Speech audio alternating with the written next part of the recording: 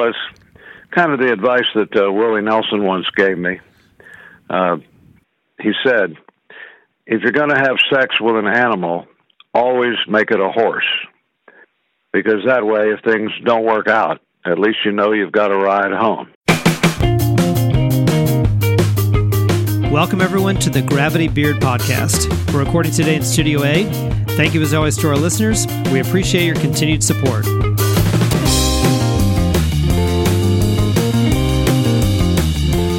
Okay, welcome to the show, everyone. Let's begin. I'm joined today by a dear friend of mine. He's been a regular on the show since the beginning. Ivan, welcome back. Thank you. Good to be here. Yeah, thanks for being here. I don't know about you, but I'm very excited about today's show. Me too. You can hardly contain yourself. Now, you're not the guest today, but we do have one. He's easily the most famous person we've ever had on the show. He's been in entertainment for over 50 years. I think you'd agree, he's an absolute legend. Absolute. And particularly in his mind. I'm not going to say anything else. Why don't we just give him a call? Let's do it.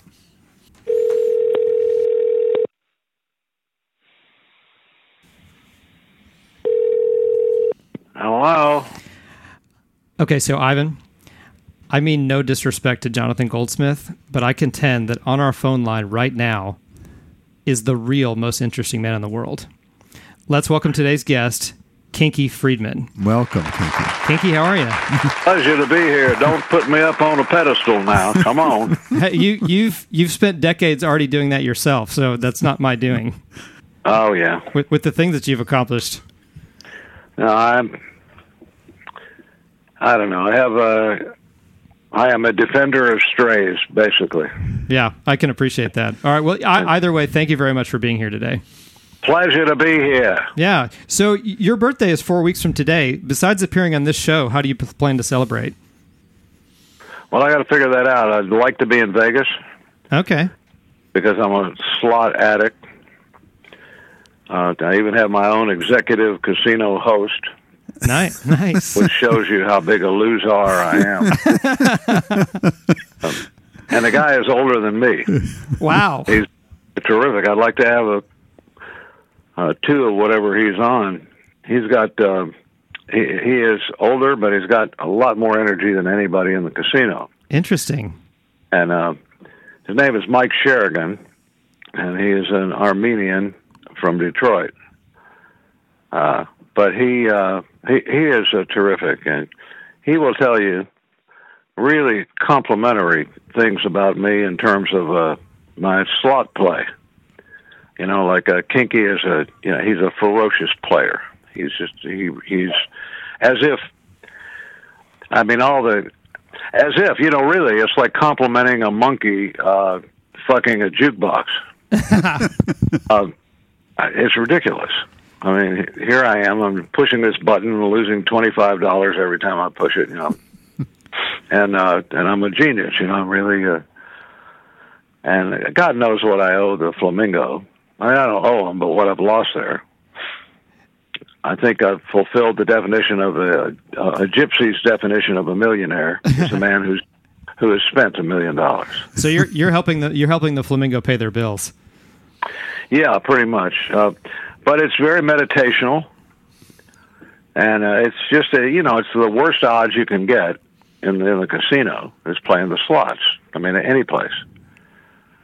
And it's kind of like the writer Damon Runyon once said, all of life is 6 to 5 against. So everything you do is 6 to 5 against. Everything that comes up fairly good. You're really lucky if it's if you win. But it is kind of like taking a walk with destiny, the slots. There's something about it, that's immutable. You can't change it. And you can just decide where you're going to be and when. Yeah, that's a good point. And there's all kinds of people. I mean, I think the real geniuses gravitate to the slots. Yes, you could play blackjack and probably you'd do much better. Or poker, which I have no interest in. That's the mark of the true gambling addict, is he's very focused on one thing, and that's me, the slots. All right, well, I can appreciate that. Have you ever read your Wikipedia page? No. Because I'd like to read. Check? No, I didn't see anything on there that was alarming. But I did want to read how you're described on there and see if you agree. Okay. So Wikipedia describes you as an American singer, songwriter, novelist, humorist, politician, and former columnist for Texas Monthly, who styles himself in the mold of popular American satirist Will Rogers and Mark Twain. Is that accurate? I didn't hear Defender of Strays in there, but I guess animal activist it says, or what? Well, he mentions that in the article, just not in the description at the top of the article. Well, it's kind of the advice that Willie Nelson once gave me. He said, if you're going to have sex with an animal, always make it a horse. Because that way, if things don't work out, at least you know you've got a ride home.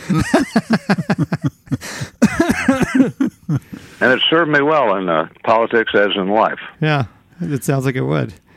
Well, you were born in Chicago, but at a very young age, your family moved to a ranch in Central Texas. That's a pretty dramatic change. What was behind that decision? Well, I moved to Texas. I couldn't find work in Chicago when I was 1 years old. as a toddler? Yeah, so I moved to Texas. I could see that. Where I haven't worked since. Pretty much the story.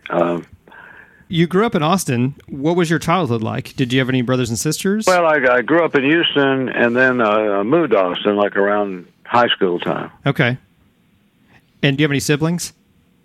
Yeah. I've got a brother in Maryland who's a psychologist.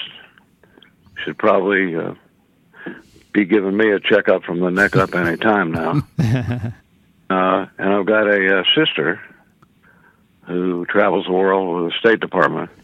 Interesting. And been in Afghanistan for about 4 years, but she's out now. So we'll see. Yeah, so that's it.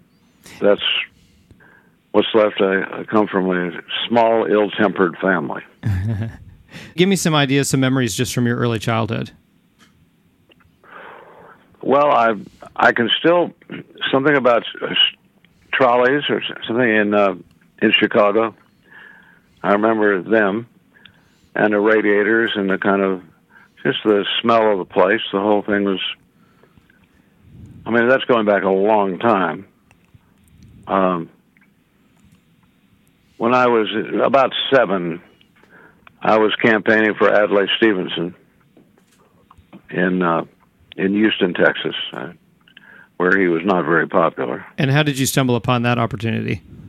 And well, I asked how did you stumble across that opportunity, but perhaps a better question is how does a 7-year-old get involved in something like that?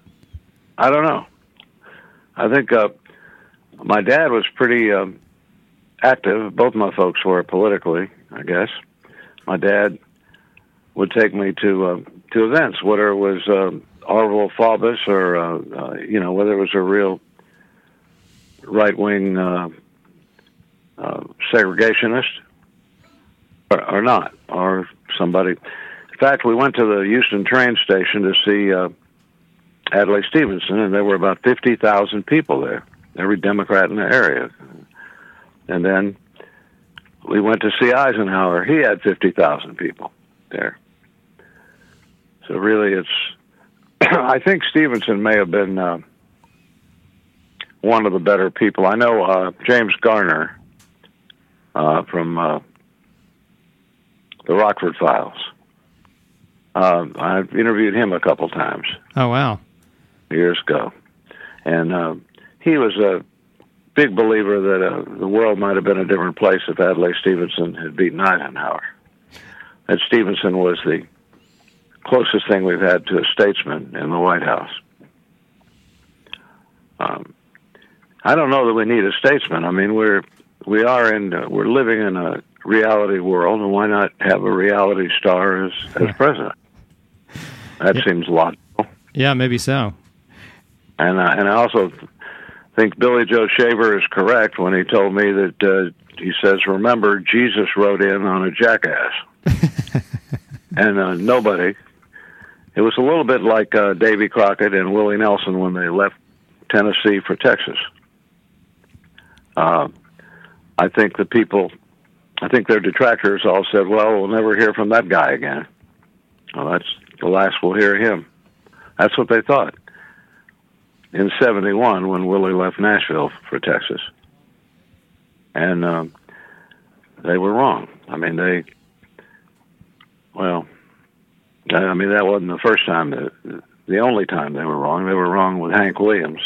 Arguably the two biggest country stars were both Nashville-based, Willie and Hank Williams, and they couldn't deal with either one of them. Nashville couldn't. Not that they were easy to deal with, but they certainly slipped through Nashville's fingers. Probably because Nashville was famous not only for music but also for insurance and by printing Bibles.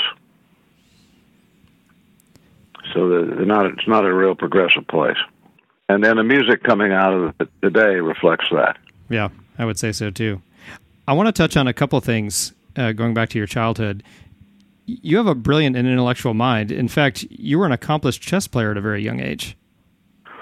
Yeah, I think I peaked at about, I don't know if I was 8 or 9, maybe even 7, but I think I played Samuel Reshevsky was the grandmaster of the world, and he came through Houston and played about 50 people simultaneously in a big circle jerk, kind of I don't know what they had, a table set up. He was in the middle. He walked around and made the moves. And, people were trying to cheat on him and so forth. And he beat everybody, of course. And then he told my dad later, I was the only child there, and everybody else was an adult. And he told my dad that he's sorry he had to beat his kid. He said, but he has to be very careful because he will lose a match or two every year when he plays as much as he does. But if he lost to a 9-year-old, he said that would be headlines. That would be the end of his career. And so they take this very seriously. But it was pretty much downhill from there. Being a child prodigy is not a good thing. For adulthood, it's just a difficult transition. So was that a difficult transition for you? No, one could argue that being I don't really know what you would call me at this point career-wise. But there's a difference. There's a few people in Texas that are folk heroes, and there's a whole lot that are kind of celebrity types or musical types or outlaw types. And it's kind of sad, the outlaw thing. My friend Hazel Smith in Nashville is the one who gave them their name, Outlaws, in country music. And now they all sound the same, pretty much. And, maybe there's only so much, like today. Today, music is very much like Hollywood or politics. The whole systems seem to have deteriorated. Like technology. Technology is getting better and better, and it's the people who are deteriorating. So we've all become homogenized and sanitized and trivialized. And what do you think the main cause of that is? Part of it is something that our last great statesman from Texas, Barbara Jordan, was talking about a long time ago, which is political correctness, a term popularized by Joseph Stalin. That political correctness has done its work. And everybody's kind of looking over their shoulder. So you won't see on any comedian, you won't see a spontaneous rap about anything. Well, it really kills the really gifted comedians. Now I have a song, They Ain't Making Jews Like Jesus Anymore, which has every kind of racial slur in the song. And the one that's often, and in fact, I recorded it in Nashville in about 75. And it features, They Ain't Making Jews Like Jesus Anymore, features Willie Nelson, Waylon Jennings, and Tom Paul Glaser all singing backup on the thing. And because it has a word in it several times, I may be the only white person that doesn't care, can have the word in a song. And that is one of the things I think that when I ran for office, I was very surprised because Trump hadn't happened yet. And that was 2006, right? 2005, 2006, when they started calling me a racist. And of course, I would get off track on that. It really threw me for a loop at first because I was the only candidate running for anything in Texas that really has any kind of civil rights record.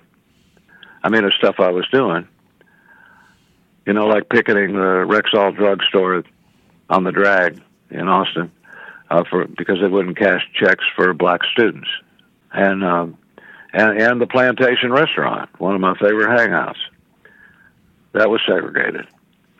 So we desegregated it and I love the place. I mean, I felt bittersweet about the whole thing, but the whole campaign was just to come in and just drink coffee all night, which is a 24-hour place. And we did that, and then eventually broke them. So that was the Plantation Restaurant on 19th Street in Austin, which Plantation is not there anymore, and 19th Street is now called Martin Luther King Boulevard.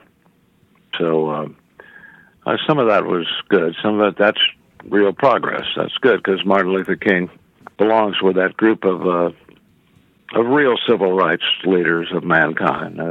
Nelson Mandela is probably in there, and Jesus, and Gandhi. I'd say that group. And if you look at the political landscape of America or Africa right now, you don't see any little Nelson Mandela springing up. And that's too bad for us that we don't have somebody like that. I'd like to ask you a question, but I don't want to do it in my words. I'd rather do it in yours. So just regarding your style over the years, I don't know if you would use the word edgy or what word would you use? Well, I think you understand what I'm getting at. I'd rather not use a word that you wouldn't use. Well, I like to be as much of a truth teller as I can be. You know what? Well, see, I admire Willie Nelson for. If you go to see a Willie Nelson show, you won't know what side he's on. Normally, now I don't know with his support for Beto. Of course, Willie has never backed a winner, including me. I mean, he supported me in campaign, and he even had a great campaign slogan for me when I ran for governor, which was, "Criticize him all you want, just don't circumcise him anymore." Which was good, and of course I promised to reduce the speed limits to 54.95. And then I guess that's it. I ran for governor, and then I ran for ag commissioner several years later with the slogan, "No cow left behind." And I mean, it would seem to me that in a song, that if you listen to the song, of course, all the racial slurs make sense. It's about incident that happened to me in a bar where I met this really bigoted guy. And it's actually quite a progressive song. And witness to that is that it's popular all over the world. When I play Australia or Europe, that's one of their favorites. And as well as America these days. But, I mean, that's a fluke. That's an exception. I mean, it's what political correctness has done is terrible to the culture, and you couple that with cultural ADD, which we have now. So if I have a song that I want to play for Ivan Edelman, he won't be able to listen to the whole song. I mean, if I give it here, listen to this demo, this record that we made, he's not used to listening to a whole song, and nobody's used to listening to a whole record, to an album. I mean, I'm writing songs for the lonely beekeeper, for the guy who runs the lighthouse. Who has a little more time. Yeah, well, we just don't, I mean, when a record exec listens to a record these days, he only listens to the first 15 seconds of every song. Now, the pendulum is swinging back from Nashville, which is now these horrible kind of a whorehouse, a publishing whorehouse, where songs are written by committee, and they're written as a project. Like I would tell you guys, Chris, Ivan, let's write a song. There's a new TV show that's going on Netflix, and they need something about a tailgating party, and it has to be sound a little bit like Shel Silverstein and Roger Miller. Well, that wouldn't be any good because most people don't even know who Shel or Roger are now, although they were two of the most brilliant songwriters to ever come along. And so that's political aid. It's cultural ADD in our lives. And people don't remember no matter what it is. They will not remember it, a few hours or days or weeks later. So that's why, with the cable system as it is, with great desire for more news, if you do something really bad, you can usually ride it out. But culturally speaking, nothing seems to sink in. And it also happens in music, where Willie's album, Band of Brothers, went to number 1 on the charts, and the following week you couldn't find it on the charts. I mean, you get up there once for about a week and it's over. So, so that's cultural ADD, and it forces us to kind of not to do what I did with my latest CD, Circus of Life, which we broke every rule you could, deliberately. And one of them is you don't put 12 songs on a record. We did. And they're also tragic songs. Everything on the record is tragic. There isn't some upbeat, there's one kind of Woody Guthrie style song named Copper Love that's upbeat but still tragic in theme. So you usually don't do that because, first of all, people are depressed enough to start with. But the record has done extremely well in terms of people downloading it and in terms of it, whatever else they do. I'm not a big believer that that's going to be very much of a financial pleasure for the Kinkster, all the downloads and all this stuff, but maybe it will. But certainly the reviews have been stellar, and the song "Jesus in Pajamas" has really connected with a lot of people around the world. And that song is a song written by one Jew about another Jew. It's a true story, and that happened to me in Dallas about a year and a half ago. And the incident was sparked entirely by a late-night phone call I got from my psychiatrist, Willie Nelson. And I was here at the ranch watching Matlock at 3 o'clock in the morning, and Willie calls and says, "What are you doing, Kinky?" And I said, "I'm watching Matlock." And Willie says, "Well, that's a sure sign of depression." He said, "Turn him off, Kinky. Turn Matlock off and start writing." So now at that time, I hadn't written country songs or songs in 40 years. And so something really appealed to me. It really touched me about, when an older guy tries to encourage somebody a little bit younger than him. And, of course, I am now 73, though I read at the 75-year-old level.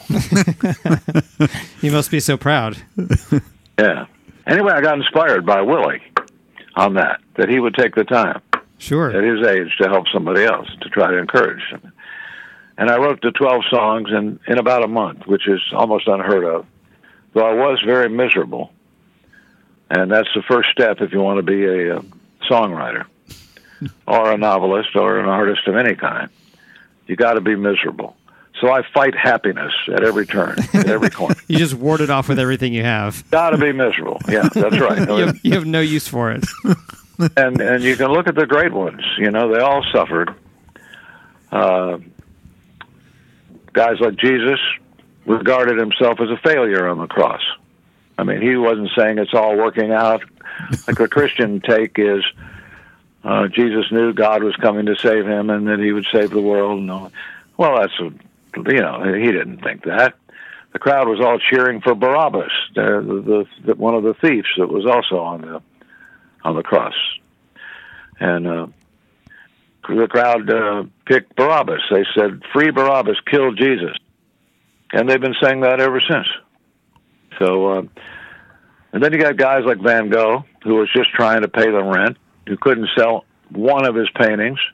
Well, he did sell one to his brother in his whole career. That was it. And he died in a sanitarium with just a stray cat as his friend. Of course, Mark Twain says, if I find a man who loves cats, he is my friend without further introduction. So cats are good, dogs are good, horses are good, and it's good to be a songwriter if you want to. You know, I've been miserable for about 73 years, but things are starting to look up now. I'm thrilled to hear that for you. No, Yeah. Well, let me ask you this, what seems like an obvious question. Why did you go 40 years without writing any new material? Well, I was writing books, I was writing prose, and I was in politics, and I was in love, and I was doing other things like that, living life, and I was convinced I wasn't going anywhere as a songwriter, that I'd written a lot of great songs that had slipped through the fingers of America. And now I realize that there are many, many Americas out there, and there's a hell of a lot of people. Even though Justin Bieber may sell 1 million records, or Miley Cyrus or somebody else, they are not necessarily important. Barry Manilow makes more money than God. And I would say he's one of that group that manages to be important without being significant. So let me finish one anecdote quickly, and then we'll move on to Germany. As you know, the Germans are my second favorite people, and my first is everybody else. Wow. Even the Germans like that joke. So anyway, though, the one point I was making there is, when I finished writing those 12 songs last year, I called Willie and told him about it. I'd written these songs. Willie said, "Well, send them to me. Send them out." Willie was in Hawaii.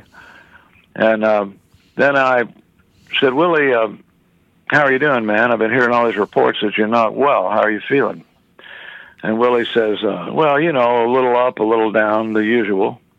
And then he said, "By the way, Kinky, what channel is Matlock on?" Which was a great line, and I realized later that was a joke for me.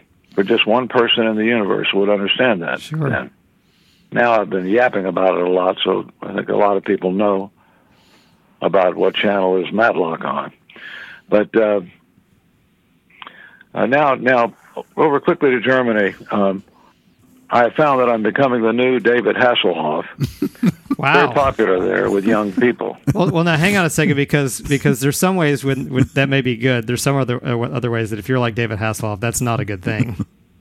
No, it's not a good sign. Yeah, that might mean you're trending in a much worse direction than you even were before. Well, what's nice about the Germans? Well, first of all, when you're drawing young people in an audience, and they know all your songs, I mean all of them, the obscure songs, and they know all the mystery novels and the books that have been translated into German.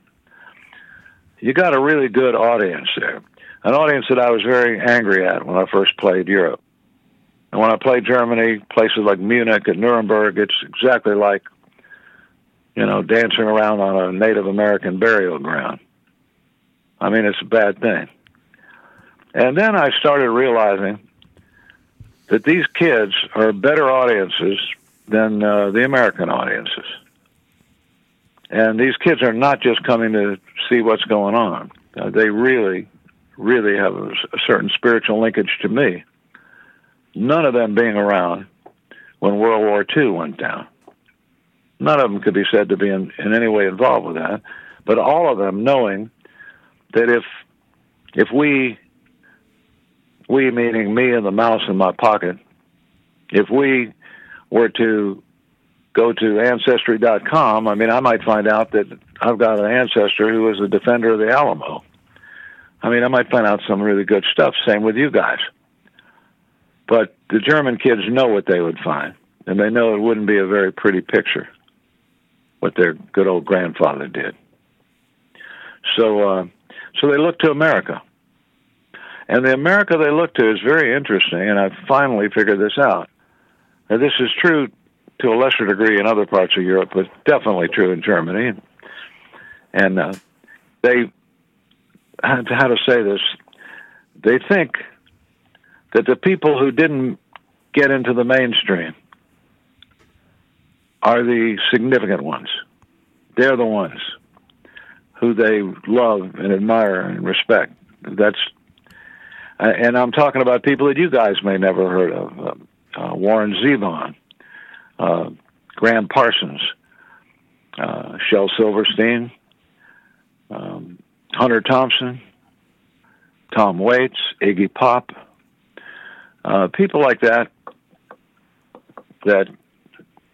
Roger Miller is another one.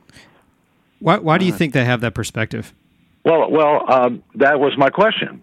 Why is it that they seem to like Abby Hoffman, who's been forgotten in America, is kind of a hero there. And there's a new book out about Abby and me and a whole bunch of that, Hunter Thompson and all these guys. Well, and the reason I asked the question is because the book is called The Crazy Never Die, but it's only written in German at the moment. I don't know if it's been translated yet. So go ahead, Chris. Well, I'm interested in hearing you explain the answer to the question because I'm also a bit of a contrarian. I find myself doing the same things, looking beyond the mainstream to the more interesting, the more creative, the things that people are overlooking. So this particular anecdote is very, very curious to me. Well, here's what I figured out. Two things about the German audiences. One, as I say, the old folks are not there. They still tie their shoes with little Nazis. But the young kids are there, and they sell out the shows. And two things are memorable about them, at least. One, they're very emotional.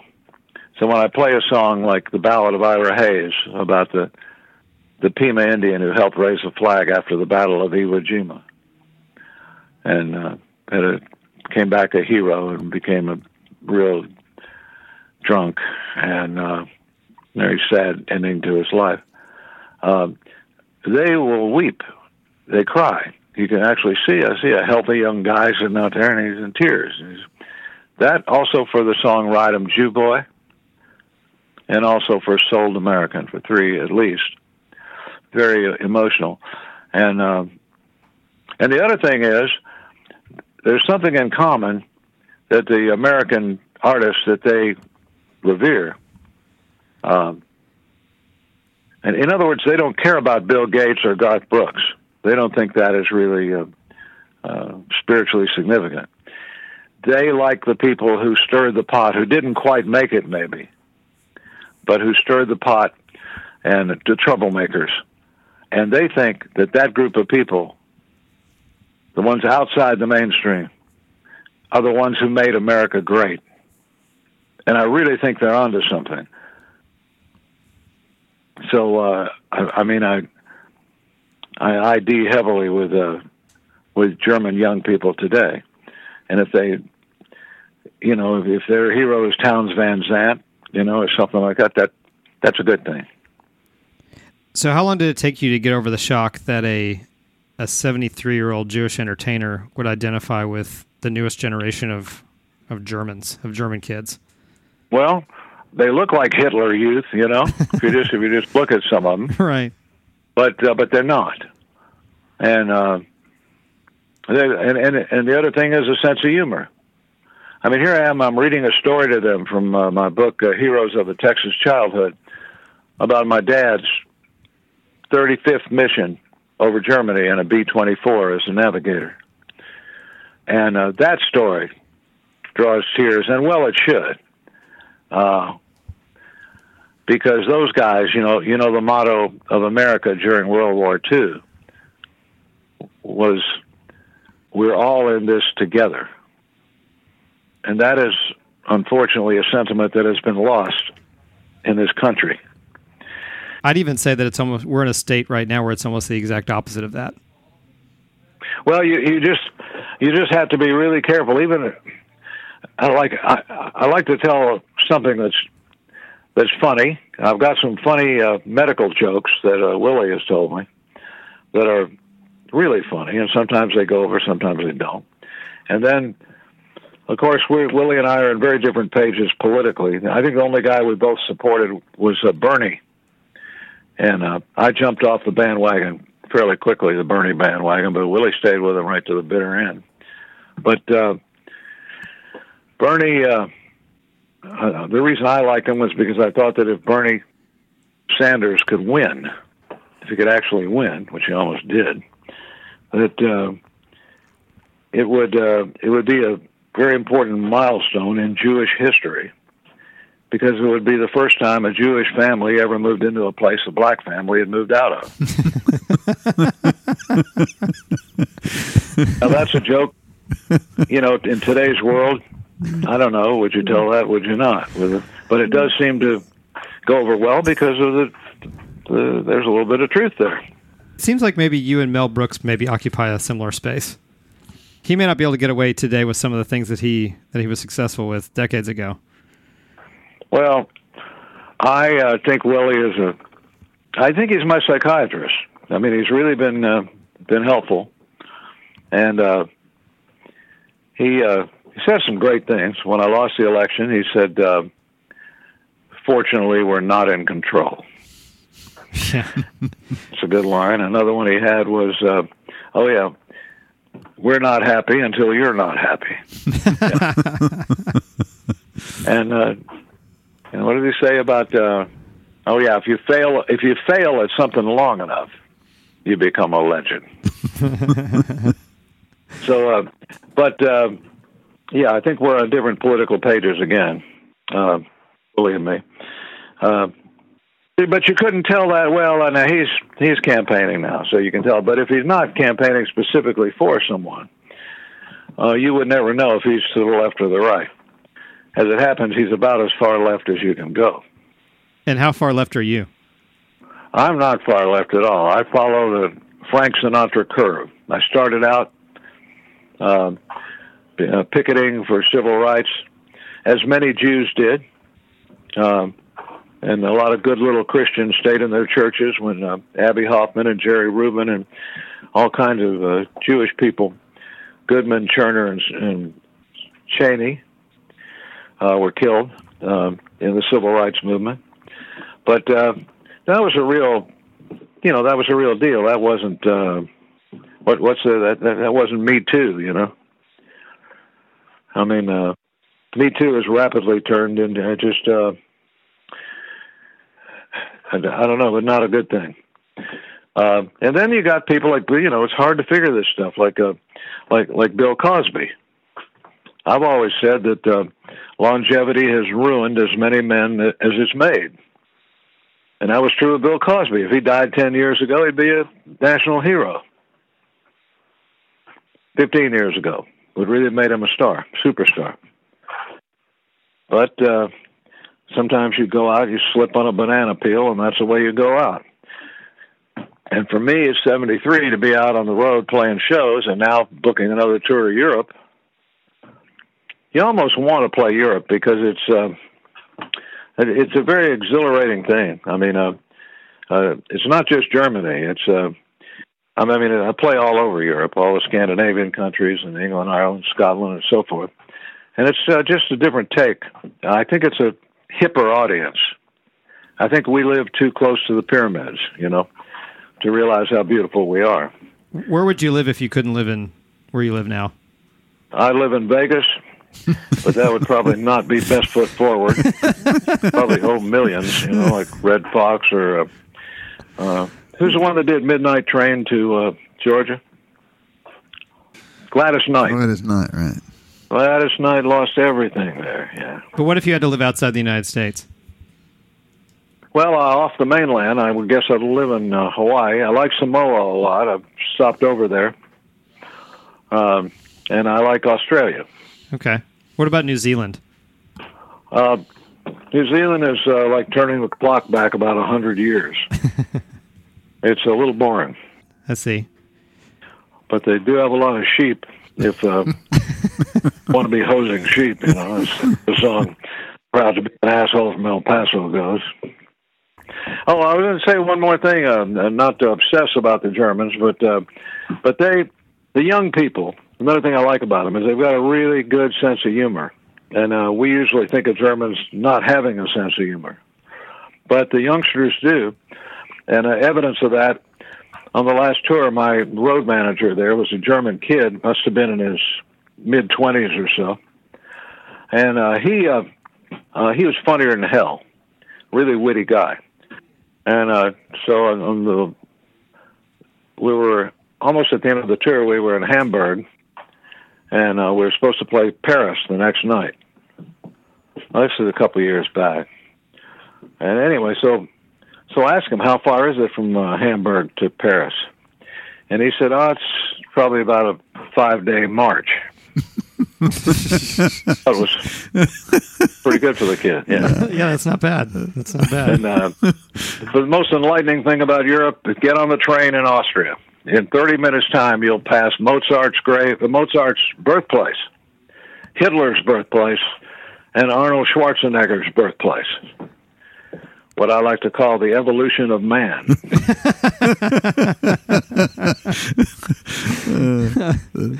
So it's, the career is weird because when I'm in Australia, I find any literate country, people are bringing more books to be signed than they are CDs sometimes.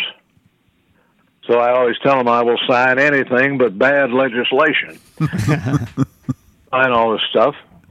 But they're great audiences. And America is a little... the further I get away from Texas, the better I seem to do. But that's not true. Texans love the Kingster, and I love them. And they know it.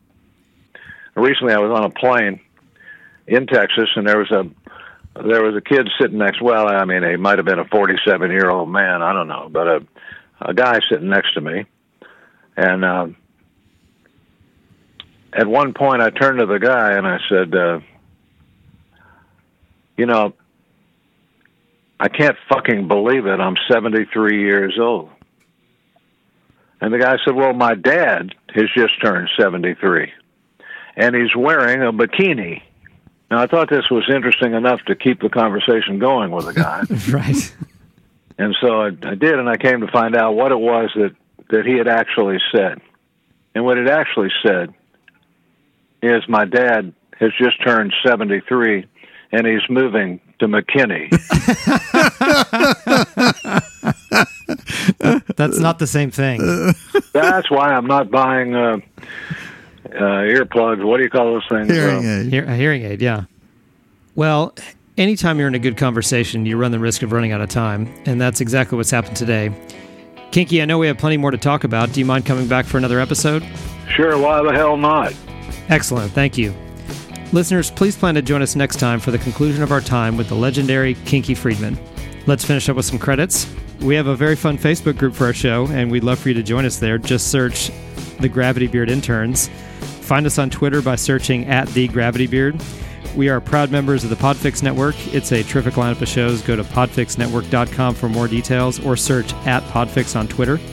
Also, please check out Podfix Presents. It's a podcast from the collective minds of the Podfix Network. Chris Brayton from More Gooder Than and me are in the middle of our weekly NFL recap show. Listen to it on Apple Podcasts or any other podcatcher you choose. If you choose to support the show financially, you can do so in 3 ways. Just search Gravity Beard, all one word, at patreon.com or Venmo, or search our email address, gravitybeard@gmail.com on PayPal. The music on the show is by Silent Partner. You can find them in the YouTube audio library. For my good friend Ivan, I'm your host, Toph. You've been listening to Gravity Beard. It's what your ears will want to be listening to. Adios.